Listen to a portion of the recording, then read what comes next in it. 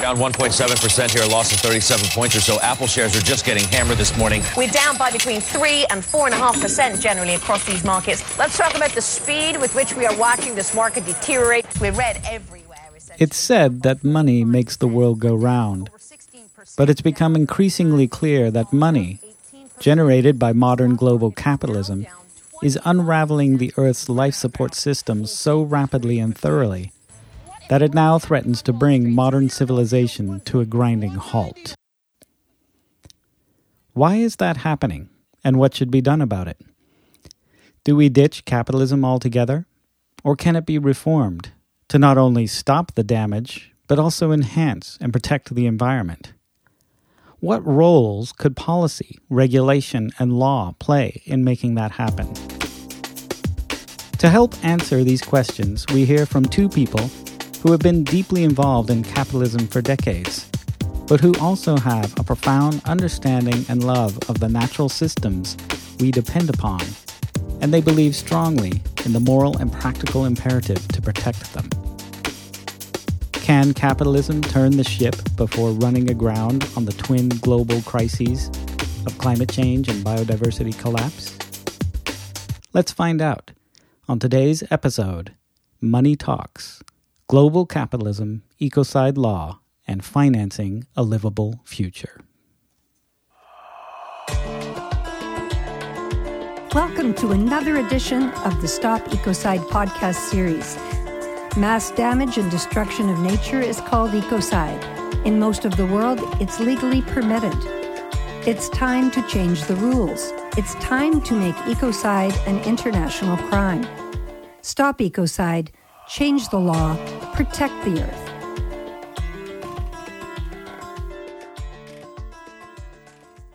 There's a fundamental gap in our own economics. The current system has a price of zero on nature. When you look at what's called free disposal in pure theory of economics, it says if something has value, it cannot have a negative or a zero price. It has to have a positive price. Otherwise, the whole machinery, the whole paradigm falls apart. That's Ralph Chammy, a financial economist and assistant director at the International Monetary Fund's Institute for Capacity Development. He's describing the fundamental flaw at the heart of global capitalism, the astonishing fact that it values living nature at zero. People say, oh, but there's always been value on nature. And I say, really? Then I realized their value of nature is when you kill nature, it has value. Meaning a tree. If I ask you today, what's the value of a tree? The first thing that comes to your mind is timber. But what's the value of a living tree? That's what I'm talking about. So what's missing here? Something is amiss, you see? Is it a violation of free disposal? Is it the missing market? Is it the case of incomplete markets? Or is it the case that the paradigm itself treats nature as substitutable? Meaning, it gave us the strong impression that somehow technology would obviate the need for nature. So we started behaving, humans, as if we lived outside of nature, that somehow we can grow and nature can be whatever it is, and we just can do our own business, which is growth, right? What we realize is, no, you live inside of nature. Nature is your home. If your home crumbles, you are going to die inside that house. We abstracted from nature.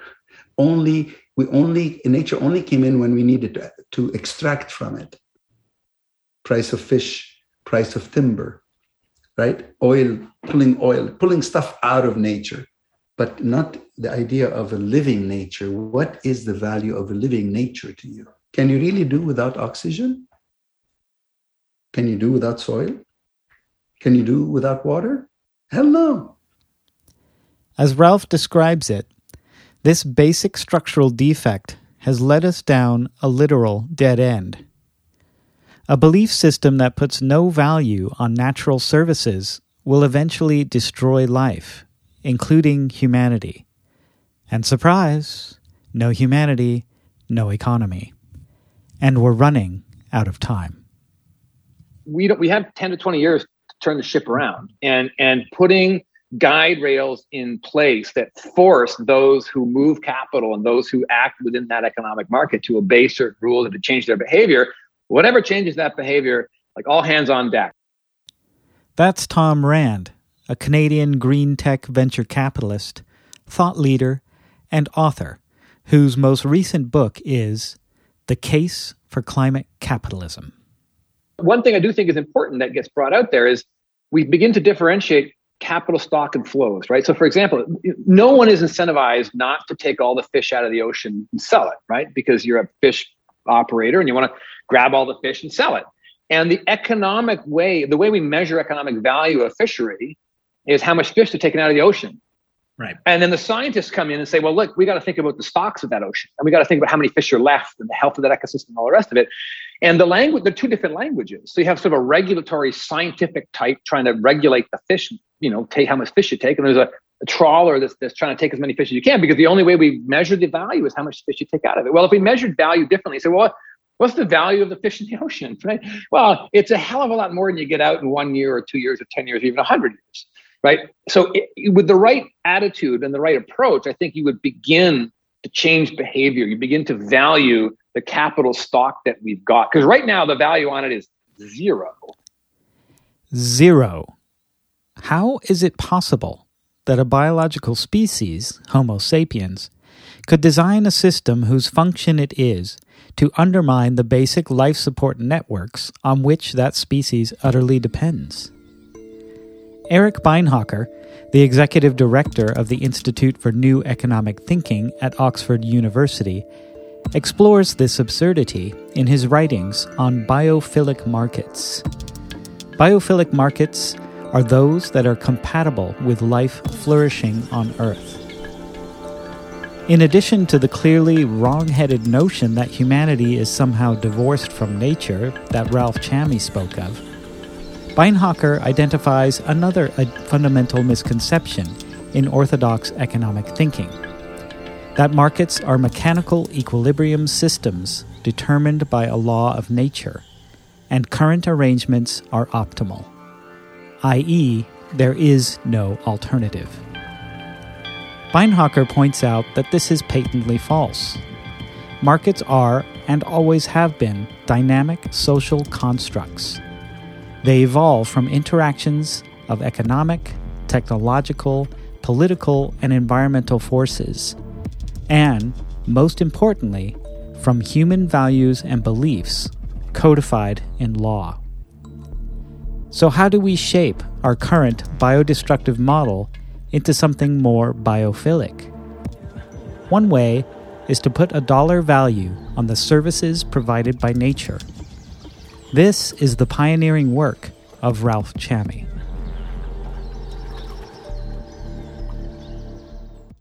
I found myself in Loreto, Mexico, in the Sea of Cortez, with a bunch of strangers studying the blue whales. And so we were with the blue whales 11 hours a day, every day. I knew nothing about whales. All they asked me was, do you know how to swim? Yes. Do you know how to dive? Yes. Do you get seasick? No. That's it, you're hired. We were cooked together. We slept in two houses and we each had a room. And so we're sitting there and I overhear a conversation about how much whales capture in carbon. Now, why is that important? Because my own institution, the IMF, was working on the pricing of carbon because it's all about climate change. How much do whales carry carbon on their body on average? So a whale is keeping 33 tons of carbon dioxide from the atmosphere. And when she dies, she sinks to the bottom of the ocean because she's very heavy. So how much is that in terms of trees? That's about 1,500 trees on the body of one whale. And suddenly I got this idea. As they're talking, I thought to myself, well, I'm sitting at the IMF. We are always talking about the price of carbon. IMF was coming out saying, well, in order to change, do a dent in climate fight, we need to price carbon. We need to raise the price of carbon. I thought, wait a minute. What if I value the service of the whale in terms of how much carbon she is fixing on our behalf? What would be the salary that you would pay her for her service? That was, if you like, the eureka moment. If I know how much carbon the whales are fixing on their body, how much would you pay a whale? If they're working on your behalf, how much would you pay them? What's the present value of all that work that they do on our behalf? The value of her services is $3 million, by the way.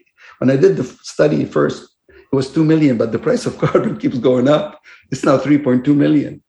So that's what I set out to do.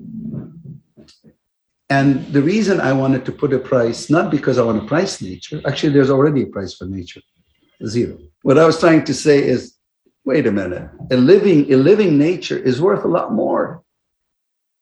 Just aside from the intrinsic value is priceless. But this is just from services that it's providing to us that we are taking for granted.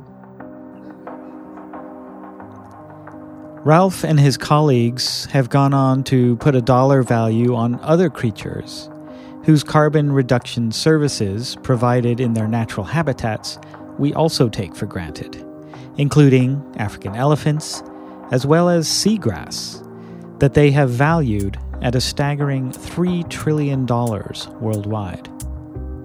Ralph is quick to point out the important distinction between intrinsic value and economic value for services rendered. The intrinsic value of a whale or elephant or human being is, of course, priceless, meaning it cannot be measured. But economic services can be measured, inserted into the market, and paid for through the dynamics of supply and demand. This is what we do with human services. Why not nature's services?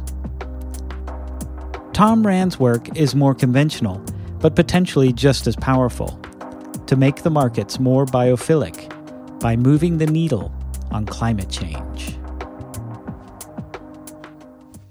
But the object remains the same. Change the economics of the energy system such that you beat fossil fuels at their own game. And you co-opt all those market forces that are currently arrayed against those of us who want more climate hope.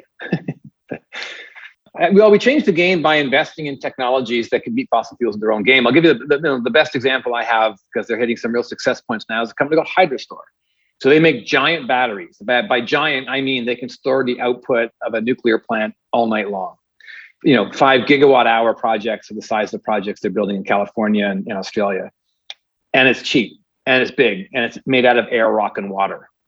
And it leverages the supply chains of the existing oil and gas and mining sector. So it repurposes that equipment, that supply chain, for building giant batteries. And once you have these giant batteries in play, 5 gigawatt hours is enormous, right? We build 2 of those plants, we're bigger than Tesla. That's the scale of these things. And they're being built.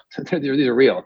And we actually have the biggest, baddest, Goldman Sachs, right? I mean, they're notorious for being the biggest, baddest, investment bank in the world. Their internal fund, Horizons, invested in our company, and some very, very smart people at Goldman Sachs are now helping us bring this company to global domination of energy storage.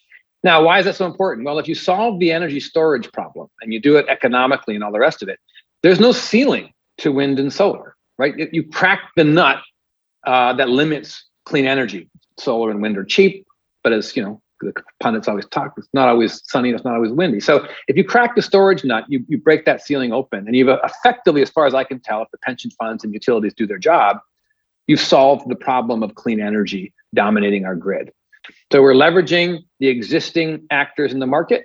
We've leveraged some of the biggest, baddest capital in the market, and we're building the biggest, baddest energy storage company on the planet to solve a particular problem, which is the current limit on solar and wind. So that's what I think at its best a venture capitalist like myself can do. And that's what I mean by changing the economics of the energy systems. So when people can press a button and order a Hydrostore, and you can build 30, 40, 50 of these things at a time around the world, you've moved the needle on energy fundamentally. So compressed air storage has been around for a while, but the hydrostatically compensated, so we call it advanced compressed air energy storage, is what makes it really economic. You can build it almost anywhere. It takes almost no land, like 12 acres roughly for a 5 gigawatt hour plant. You can build them right next to a substation. So we're doing that down in LA. And so it's a battery made out of air, rock, and water that is largely underground, moving air and water around to store energy and get it back. The beauty of the Hydrostore battery is that it is a relatively simple system that builds and utilizes existing technologies and infrastructure to solve the energy storage problem. It's these kinds of systems, Tom argues, that make fighting climate change attractive to large funders and investors, providing them a bridge to move their massive capital assets into building more biophilic markets. We invested when it was a drawing on a piece of paper, and it's 12 years later, and we're poised to solve some big problems and deliver some pretty substantial changes to how utilities operate and what their possibilities are in being an actor in the climate solution, right? Empowering utilities to really be a partner in allowing us to rebuild our energy systems in a way that is compatible with, an operating ecosystem. So that's the kind of thing we're trying to do. So there are several ways we can push modern global capitalism in the direction it needs to go to mitigate climate change and prevent biodiversity loss. But how does that work exactly?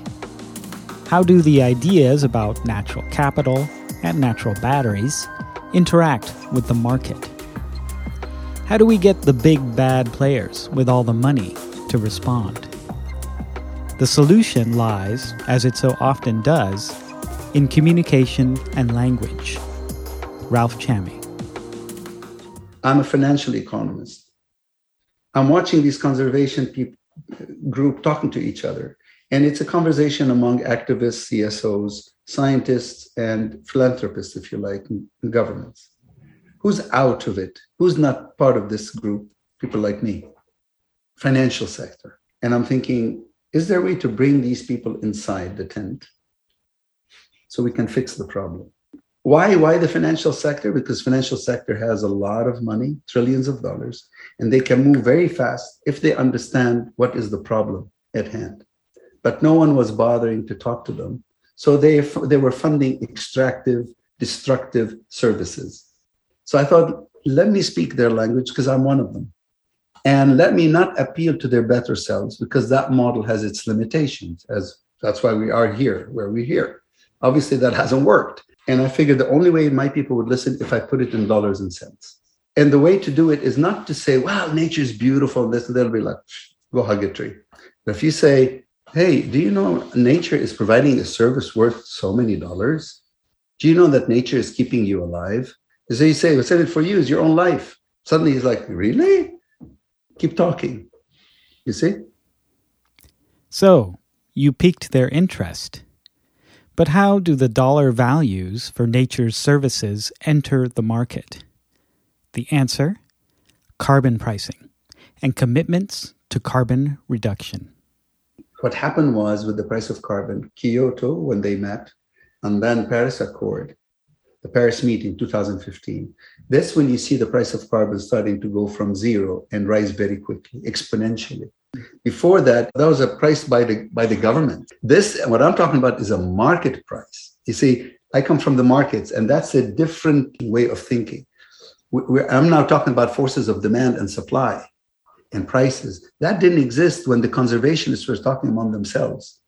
If I had done this exercise on the whales before 2015, I would have calculated the carbon that the whales capture on their body, and then I would come to multiply it by a price. The price would have been zero.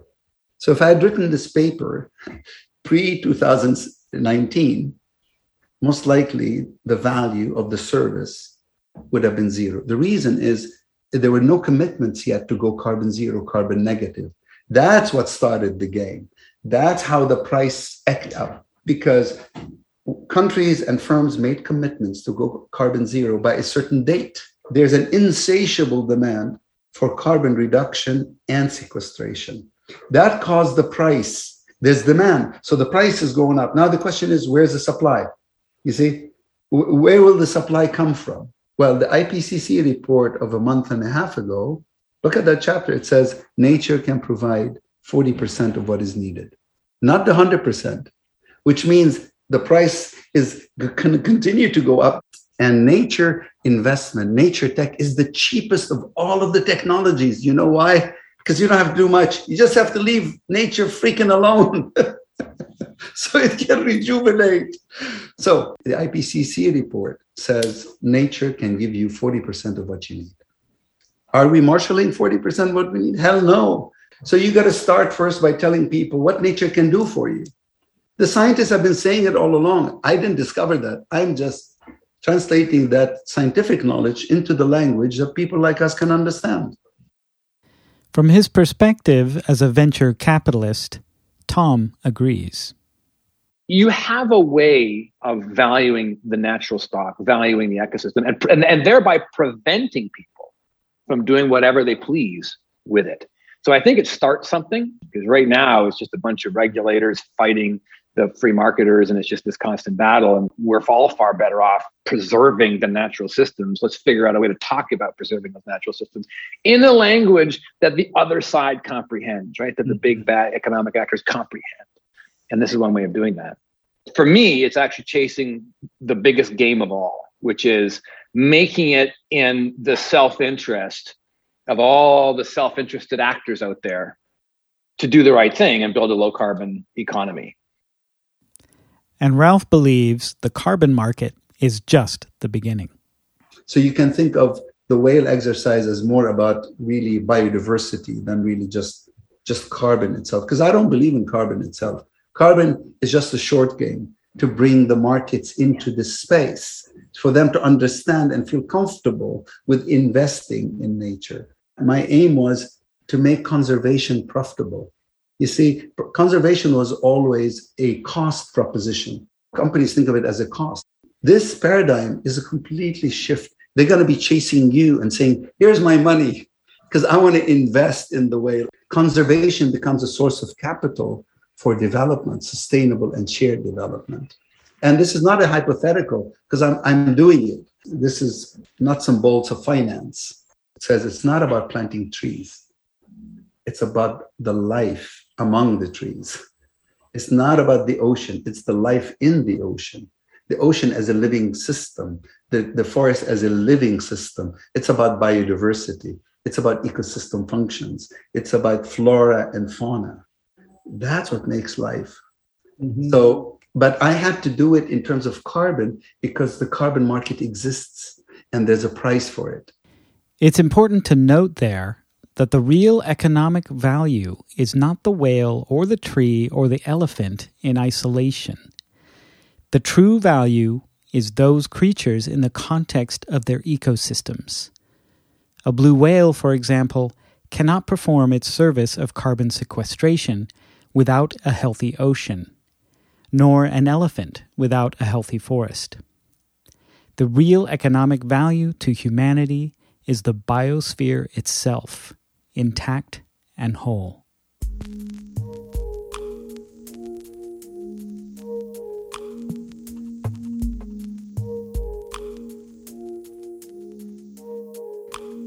You are listening to the episode Money Talks, Global Capitalism, Ecocide Law, and Financing a Livable Future.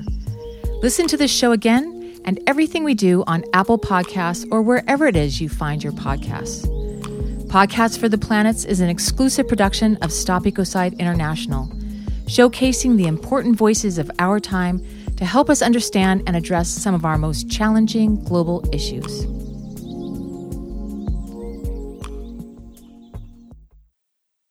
Welcome back. We've been hearing some trailblazing ideas from Ralph Chammy and Tom Rand, but how do we embed those ideas into a market that continues to be biodestructive? How do we hasten the transition to an economy that supports life flourishing on Earth? The market structure, financing, and will are all there. The missing piece now is policy and law. I can speak a little bit to the corporate perspective when it comes to decarbonization. We are trying to build as many renewable energy projects as possible, as we possibly can, to support global decarbonization. One of the biggest challenges that I see is really around the cost of decarbonization. And part and parcel of that cost is around regulatory frameworks and policies. And basically the thumbnail or my key message for today for this discussion is the more that we have stable policy and regulatory frameworks, the cheaper it becomes to decarbonize. that is the message in a thumbnail. Companies and corporates are dealing with instability around cost of carbon, around climate change targets, around tax regimes, and basically instability equals expense. That's Wendy Franks, the Executive Vice President of Strategy and Investment Management for Northland Power, a publicly traded Canadian energy company. Her voice is one of a growing chorus that includes the International Corporate Governance Network, which represents businesses who collectively manage $59 trillion. That's over half the world's total capital assets. In a recent statement to the United Nations, they acknowledged the interrelated threats of climate change and biodiversity loss, and they urged governments to mandate regulations and to collaborate internationally to criminalize ecocide. Ecocide to me is like a minimum. Don't. So yes, I look at ecocide as a necessary. If you care, you criminalize. This is the value system. You see? This says, this is our values. And then guess what? You'd be amazed how the markets take that value system and create services around it. And the economic agent, we don't want to penalize anybody. We don't send anybody to jail. We want to change people's behavior. We have so little time left. So what we want, we need the policy action. The markets realize, oh, the terrain has changed. So I'll provide different service now, such that I satisfy the policy. But if you don't have the policy, why are you looking at the markets? Ralph recently said that an ecocide crime would help restructure incentives for businesses and governments, effectively reorienting the relationship between development and the environment to one where humans are more likely to live within ecological boundaries, i.e., a biophilic capitalism. I think there's actually a fundamental issue around the valuation of natural capital, and it's exactly why the two sides are absolutely necessary, and I think particularly why the criminal parameter is necessary, because if we have the sort of rule in place of, beyond this level of harm thou shalt not go, not only shall thou not go, but according to the consensus definition of ecocide that emerged last year, thou shalt not even threaten to go, then what that does is that starts to direct the economic questions in a new direction and allows them to more healthily interact with this possibility of valuing the services in a way that protects rather than commodifying. And I think that without the ecocide law parameter in place, there is a real danger of those kinds of things arising. But I think with it in place, then there's the potential to actually to start to sort of redirect the flow, because money is like water. It will flow in the direction of least resistance. And so if we can shift that flow, then actually the energy starts to flow in a new direction as well. The ideas start to flow in a new direction as well. And I think we're really seeing that at the moment with this level of frustration with the multilateral environmental agreements like Paris, like the CBD, or like the Stockholm Declaration. Ultimately, these are all wonderful words, but the action is not forthcoming at the level that it needs to be. And the big question is how? How are we going to implement all of this? And, for us, at Stop Ecocide and the growing movement that's supporting this legal initiative, it is about the how. Here is a solution for the how. You put this parameter in place and it creates the how. That's Jojo Mehta, Executive Director of Stop Ecocide International, the global movement to make ecocide an international crime.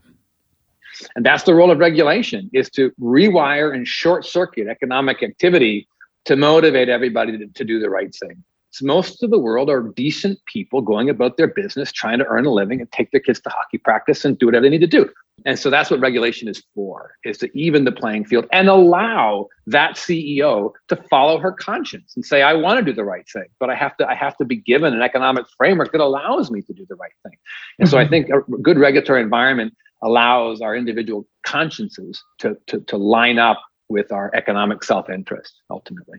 There is a system that we need to change. And we can always change our behavior, and the 10% of noble people will do that and they will affect change. But fundamentally, you need to change the entire system. And that's the problem that we have. And I would think the vast majority of good people will avoid doing the bad thing anyway, but they will certainly avoid doing the bad thing if there's a deterrent like that. I mean, so, and I do think, look, we take it as fundamental, some positive rights, which is the right to clean air and right to clean water. And also you can go down the list, housing, and, depends on your political leanings. There's a lot of rights that I think we have embedded within being a human being in the 21st century, right? We live in a legacy of progress, and we're all born into that legacy, and some share of it should be ours. And surely it's, clean air, water, and food, right? At the very least, those, as you point out, those rights mean nothing if the natural systems that provide those rights are destroyed. But the right to destroy the natural systems that support us all seems to me to be pretty clear that that's wrong. The complexities of making it a criminal act and the complexities of prosecution, I will leave that to the legal experts. But it seems clear to me that destroying, especially willfully destroying, and the notion that people would think twice and look deep inside them before they acted in that way if there's a criminal deterrent seems pretty obvious to me as well. It is true, though, that as the years go by, things that seem completely obvious to us now, the right of women to vote. This is there's some, as society progresses, things become so obvious in retrospect. But when you're first articulating them and trying to put them into a systemic notion, it seems radical or whatever, new or something. But in retrospect, it's just blindingly obvious. And ecocide seems like one of those things.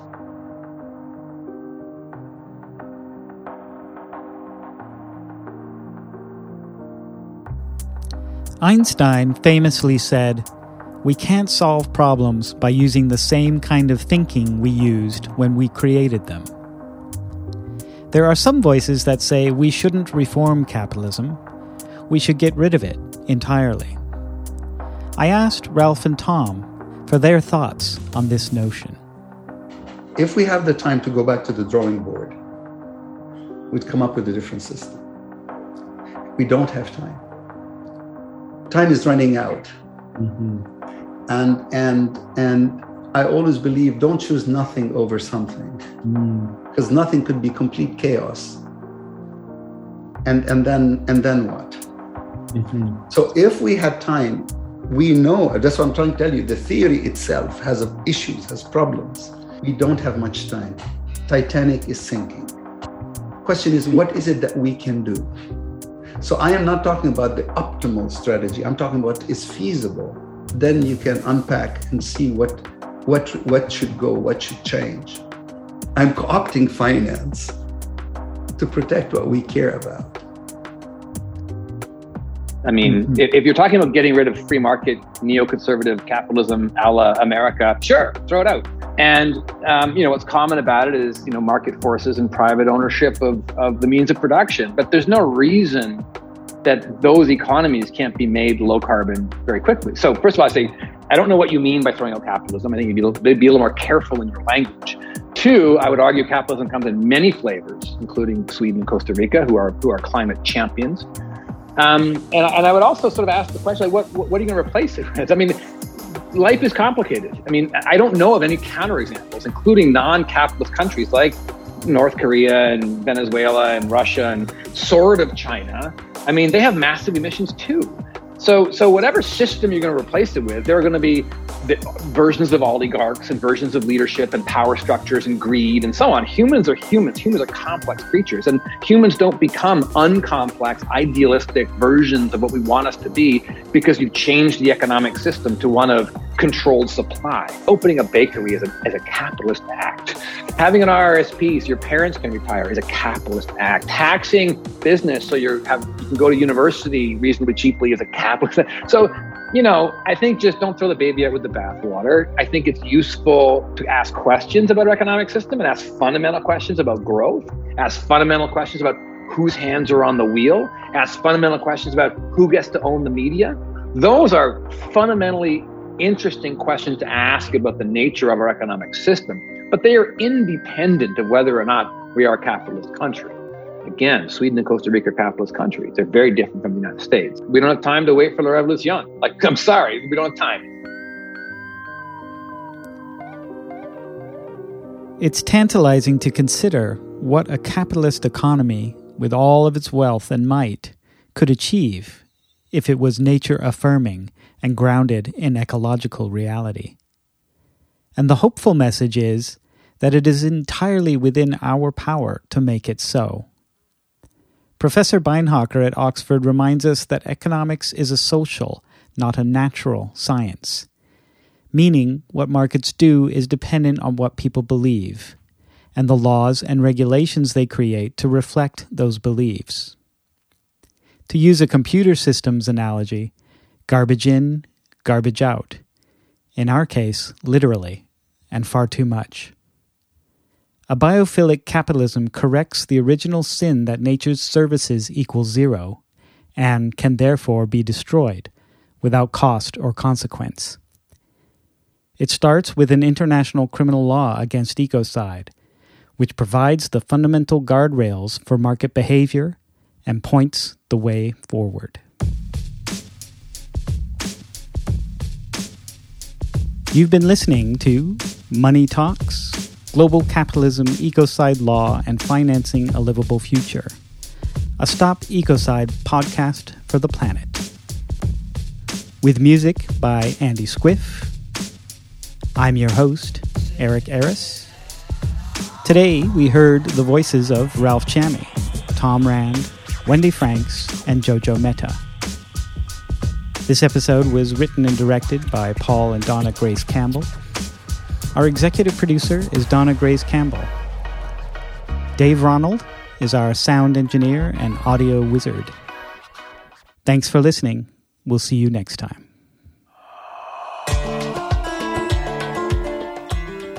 You've been listening to an episode of Stop Ecocide, Change the Law, Change the World. With music courtesy of Kaylee Watts. For more information, find us online at stopecocide.ca.